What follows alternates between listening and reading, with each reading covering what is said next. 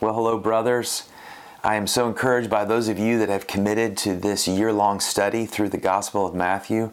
And I would have to say that I'm personally excited about doing this deep dive into the life of Christ and really understanding more about Jesus Christ. It reminds me of one of my favorite pastor stories. I call them pastor stories. You know, the stories that a lot of pastors tell, the same story, so it probably isn't true, but it's a helpful illustration. One of my favorite pastor stories has to do with the children's sermon. And the pastor is giving the children's sermon, and he invites all the kids up there in the front, and he says, "All right, kids, I want you to put your thinking caps on. I want you to guess something." And the pastor proceeds to say, "What is cute and little and furry and loves to climb trees and has a big bushy tail and collects acorns in the winter?" And all the hands go up, and he points to one little boy, and the little boy looks at him kind of quizzically and says, "Well, it sounds like a squirrel, but I'm pretty sure the answer is Jesus." Yeah. Isn't that the truth? Usually the children's sermon, no matter what it is, it's about Jesus. Well, that's right. That's what it should be. And let me tell you, brothers, the Gospel of Matthew is about Jesus.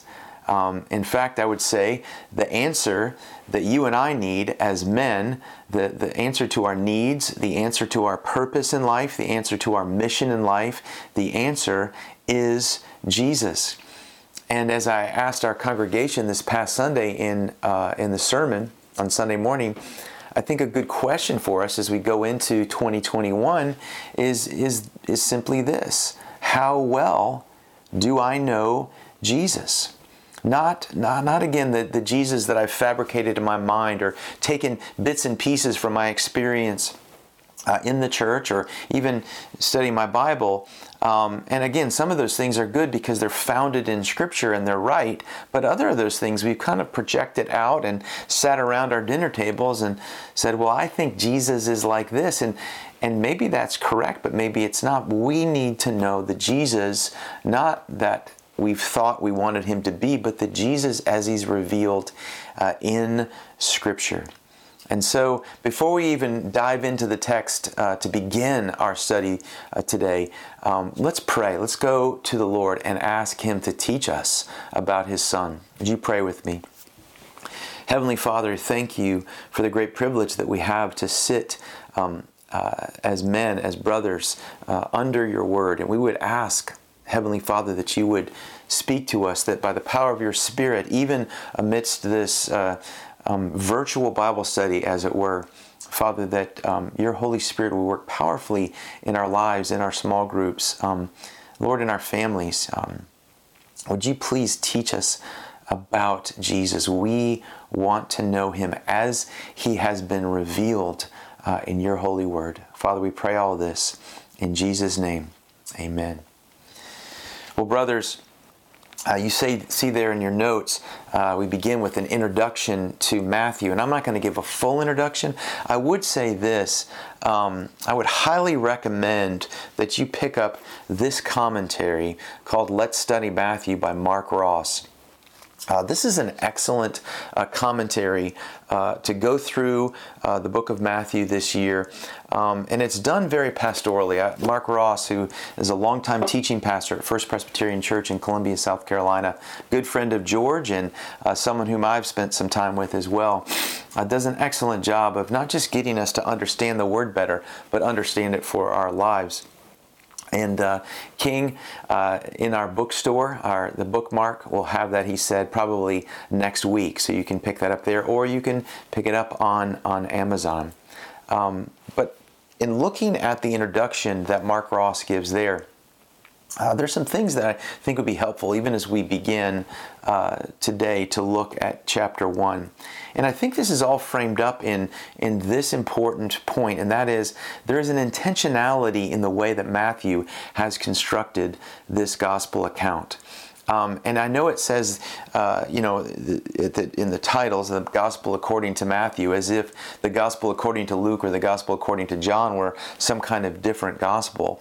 We know that this is God's inspired word. And so even as God chose to use human authors and use their personalities and their intentionalities, we know from God's word that they were carried along by the Spirit, that they spoke as men who were speaking the very words of God. And the Holy Spirit supernaturally worked in such a way that the intentions of Matthew ultimately were the intentions of the Holy Spirit.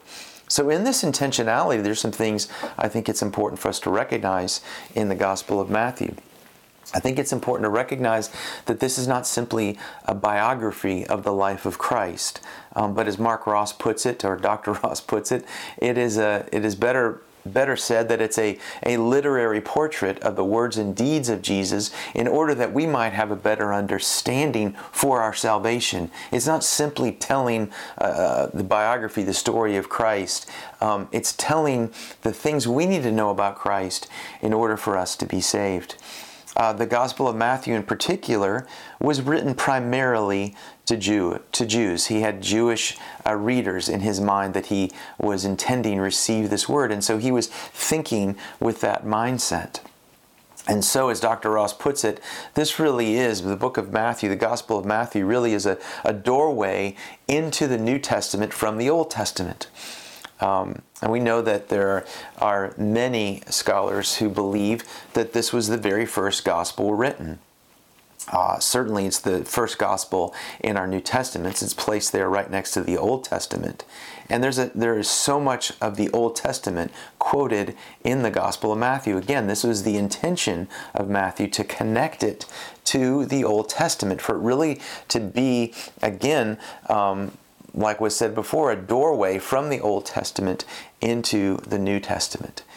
And thirdly, I think you're going to see is that over and over again, the theme of Jesus being king over all, including the Gentiles. And that's going to be a big point that comes up, because while it's written to Jewish readers, they're having to receive this truth that God intends to not just be, Jesus intends not to just be king of the Jews, but king over everyone, over all, and that he is ushering in his kingdom. Well, with that in mind, and knowing that that was the intention of Matthew as he wrote his gospel, let's go ahead and read these 25 verses of chapter 1. I am going to read the genealogy, and for those of you who weren't with us when we studied Genesis this last year and a half, let me just get you excited. There's actually so many great things in the genealogies, and sometimes we breeze over them and miss some of the richness of Scripture. Again, Matthew was intentional in giving us this genealogy, and we need to know why. So let's read, beginning in verse 1 of chapter 1. The book of the genealogy of Jesus Christ, the son of David, the son of Abraham.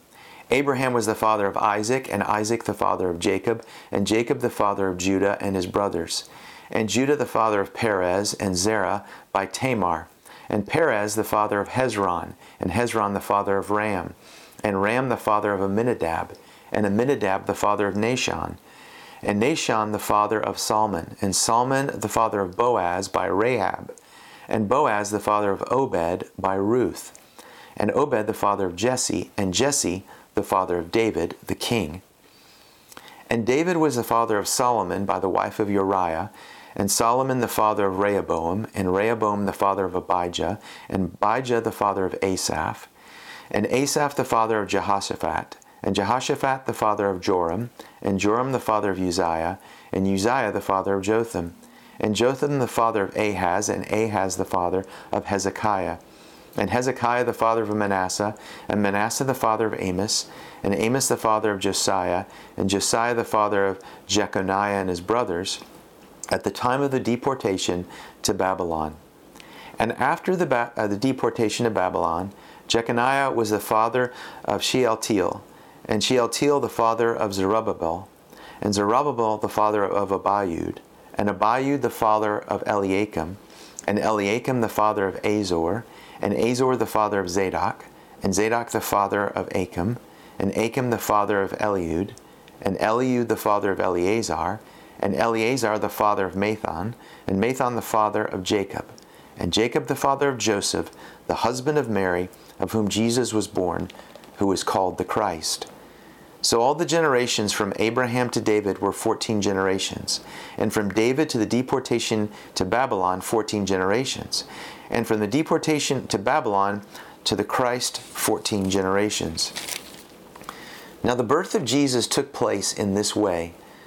When his mother Mary had been betrothed to Joseph, before they came together, she was found to be with child from the Holy Spirit. And her husband Joseph, being a just man and unwilling to put her to shame, resolved to divorce her quietly.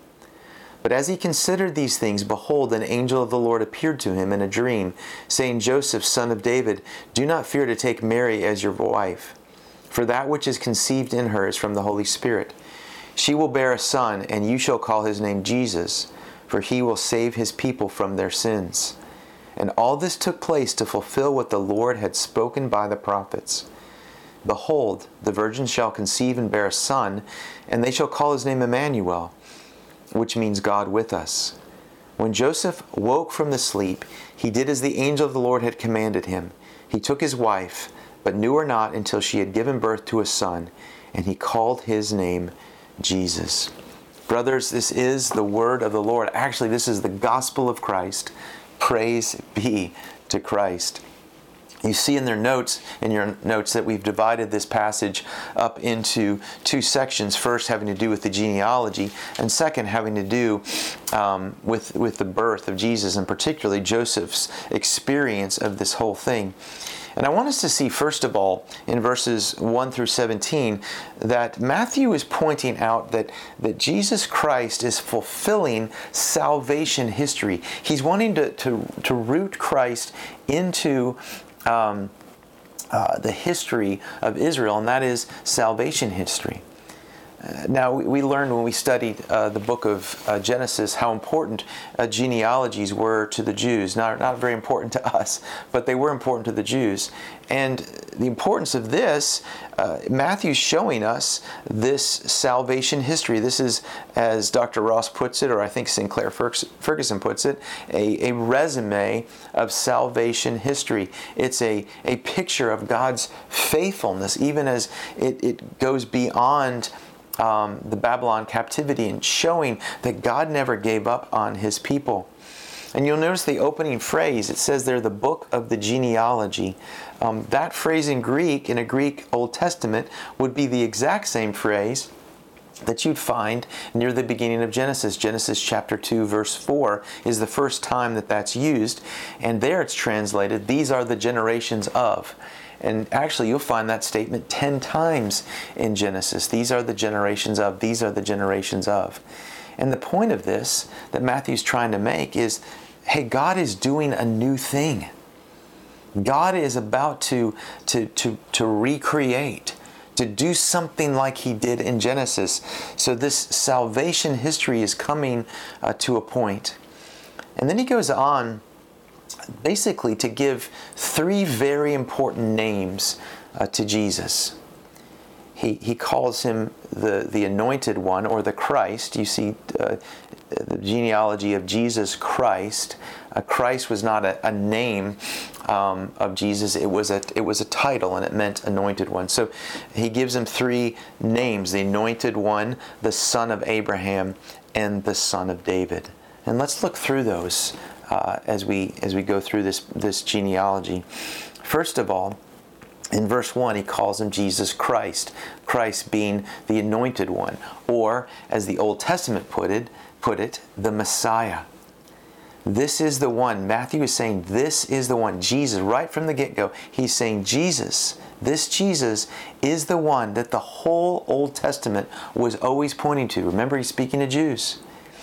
And he wants them to know right off the bat, this Jesus is the Messiah. And as we begin this new thing, this is a fulfillment of salvation history. He's the Anointed One. Secondly, he says, he says it thirdly, son of Abraham, but when he does the genealogy, he actually starts with Abraham. And there, verses 2 through 5, he gives the lineage of Abraham. And you see there, as you look at those names, that the names of the patriarchs are listed. And you see a whole lot of Genesis in those verses. These were, as we studied, the men of the promise. And what was that promise? Well, I think it's important for us to go to that. So turn in your Bibles back to Genesis, and let's go to Genesis chapter 22. And in Genesis 22, this is the story when God tells Abraham that he needs to take Isaac and sacrifice his one and only son. And God is about to teach Abraham something about who God is as provider and foreshadows what God will eventually do with his own son, Jesus Christ. But after this event, when Abraham trusts God, puts his faith in God's promise, and God provides a lamb that is not Isaac to be, or actually a ram to be sacrificed in place of Isaac. Notice what God says to Abraham, verse 15 of chapter 22. And the angel of the Lord called to Abraham a second time from heaven and said, "By myself I have sworn, declares the Lord." This is a reference to what took place in Genesis 15. "By myself I have sworn, declares the Lord, because you have done this and have not withheld your son, your only son, I will surely bless you, and I will surely multiply your offspring as the stars of heaven and of the sand as the sand of the seashore. And your offspring," and now it's singular, not plural, "and your offspring shall possess the gate of his enemies, and in your offspring," this is singular, "shall all the nations of the earth be blessed, because you have obeyed my voice." God says to Abraham, in your offspring, singular, in your seed, and this is pointed out by Paul in Galatians chapter 3, all the nations of the earth will be blessed. Matthew is picking up on that by showing Christ to be in the line of the patriarch. He is saying Jesus fulfills the promise of Genesis chapter 22. And then thirdly, he lists him as he gives his name as the son of David. And you see there in verses 6 through 17, you see that he goes ahead and lists now a kingly line.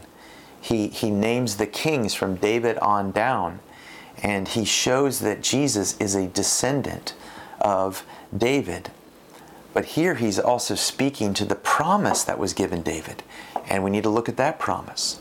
So turn in your Bibles to 2 Samuel chapter 7. 2 Samuel chapter 7 is a place at which the Lord makes a covenant with David. And here's what he says in 2 Samuel chapter 7, beginning at verse 12. God says, "When your days are fulfilled and you lie down with your fathers, I will raise up for your offspring after you, and I will raise up your offspring after you, who shall come from your body, and I will establish his kingdom. He shall build a house for my name, and I will establish the throne of his kingdom forever." Jeremiah speaks about this as well.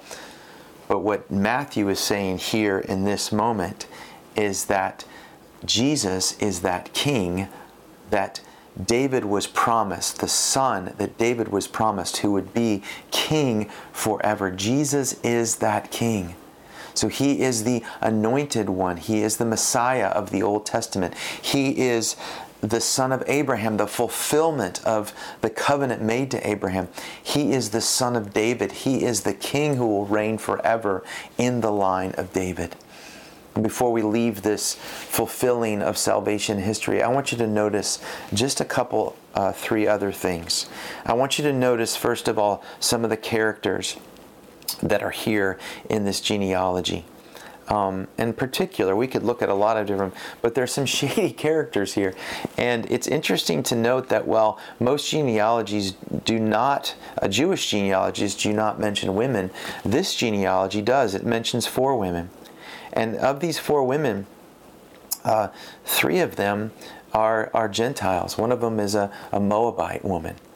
So you see there Tamar, Rahab, Ruth, and one of them was actually married to a Gentile, the wife of Uriah, who, remember, that was the Hittite. That was the one whom David put to death. The wife of Uriah is Bathsheba.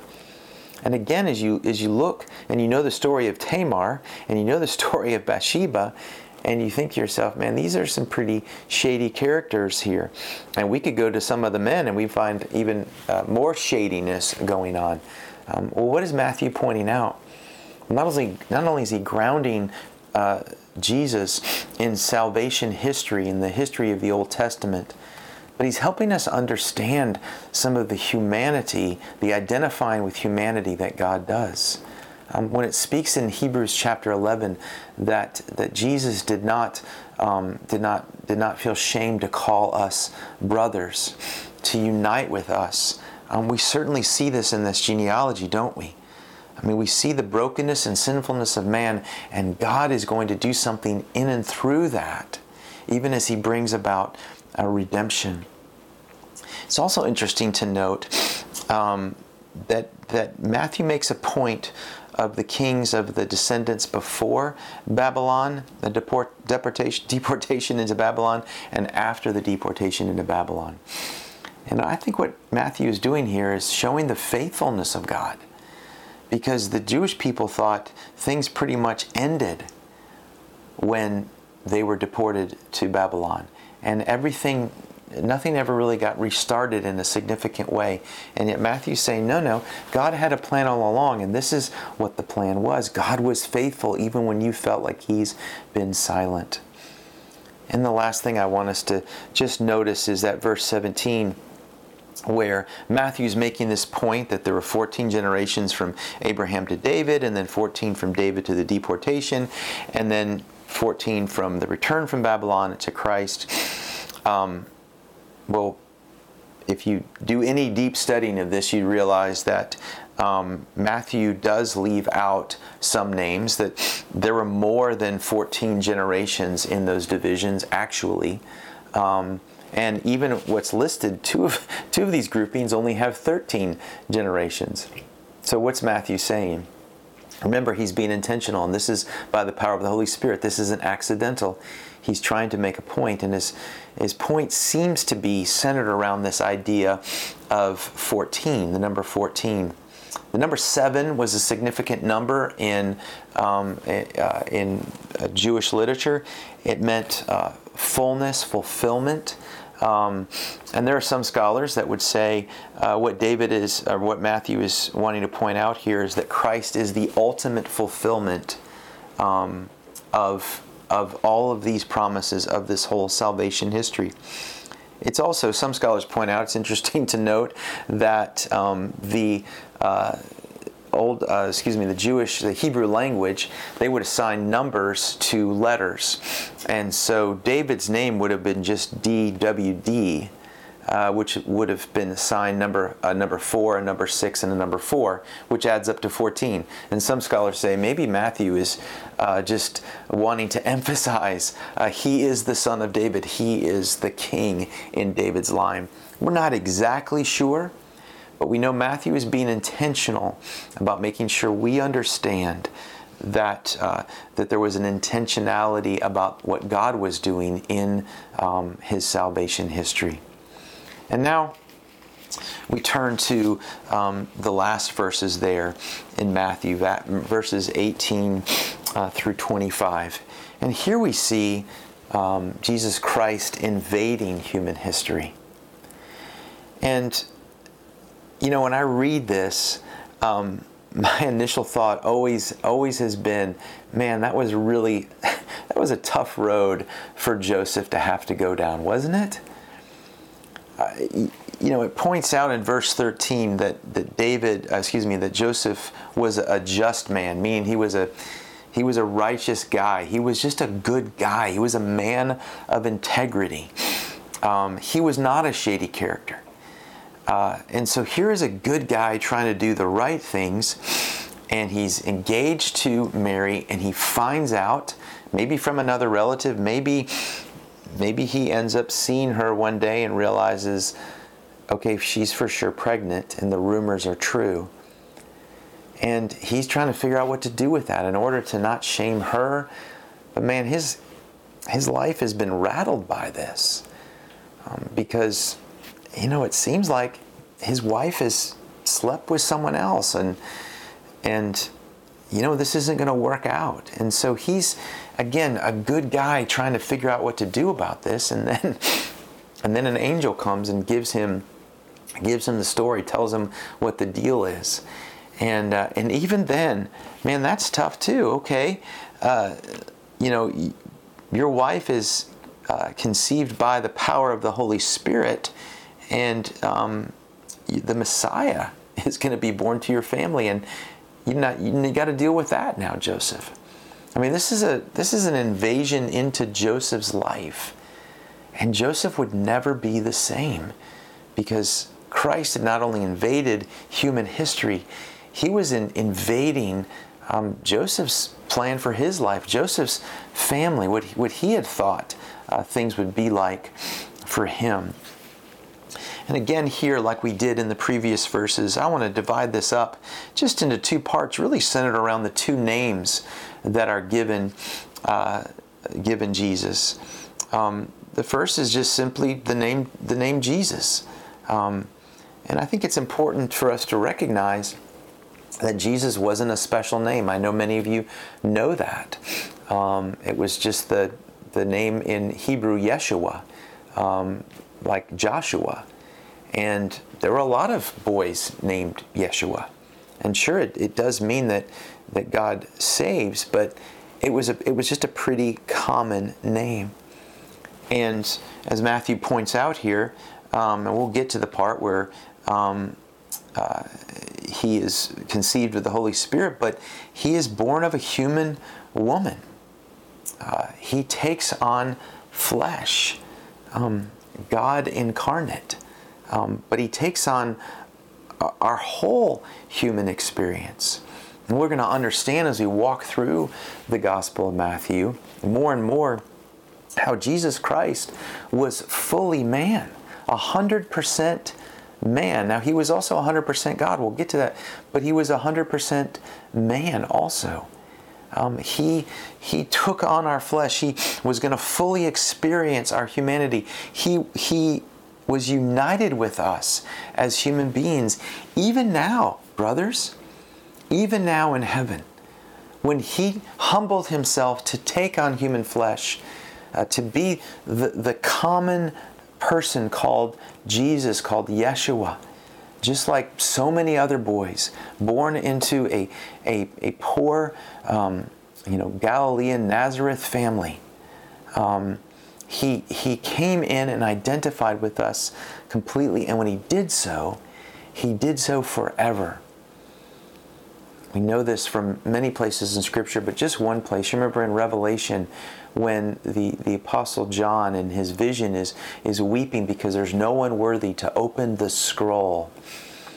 And then someone says, "Oh, behold, the Lion of the tribe of Judah, he is worthy to open the scroll," referring to Jesus Christ. And so John looks for a lion of the tribe of Judah, a king. And then he says, "And behold, I saw a lamb looking as if it had been slain." The marks, the scars we know from the risen Christ's experience with Thomas, or I should say Thomas's experience with the risen Christ. Jesus still bears the scars of his crucifixion. He still bears our humanity. He is Jesus. He invaded history by identifying with us. But he was also, we see there in this passage, Emmanuel. Matthew makes the point twice in these verses that Jesus his conception or what took place in Mary was from the Holy Spirit, that there was not a human father, that Jesus Christ was conceived by the Holy Spirit in Mary. Twice that point is made. And this supernatural birth actually needs some supernatural proof, which is why the angel comes to Joseph and gives Joseph supernatural proof for the supernatural birth. Because Mary's saying, I didn't have any relations with a man, and Joseph doesn't know what to do with that. That's supernatural. So an angel comes giving proof of that. This is a supernatural birth. This is God in the flesh. And if that were enough, there Matthew in verse 23 quotes from Isaiah chapter 7 verse 14. Behold, the virgin shall conceive and bear a son, and they shall call him Emmanuel, which means God with us. Oh, it's one of my favorite phrases in all of Scripture. God with us. God has invaded human history, and yes, He's identified with our flesh, but He hasn't ceased to be God. And so He is fully man, but He is also fully God. 100% man and 100% God. And this is a mystery, brothers. We don't know how to explain this mystery. We can just see the mystery. We can't comprehend it in our minds. We can only apprehend it as God's Word has revealed it to us. What a fantastic mystery. As Matthew points out, God invading history, identifying with us, and yet God is with us. I'd like to end this study, this chapter, with these thoughts.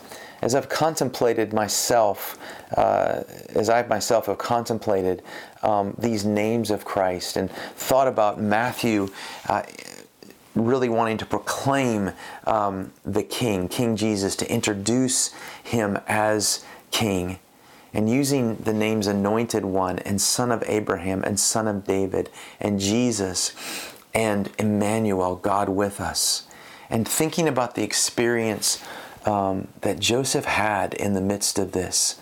I thought about us as men. And one of the things that Sinclair Ferguson, the great Scottish preacher, points out as he speaks about Joseph's experience has to do with Joseph's experience with the angel. You see, in Luke, when the description of the angel comes to or the description of the angel coming to Mary, the angel says to Mary, "Don't be afraid." And what he's saying is, don't be afraid of me. Don't be afraid. I'm coming on behalf of the Lord.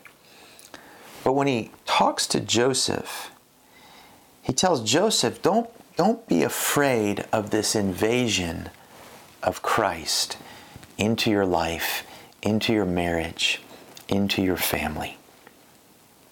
Don't be afraid, the angel says to Joseph. Don't be afraid of that. Don't be afraid of the King invading your marriage, your life.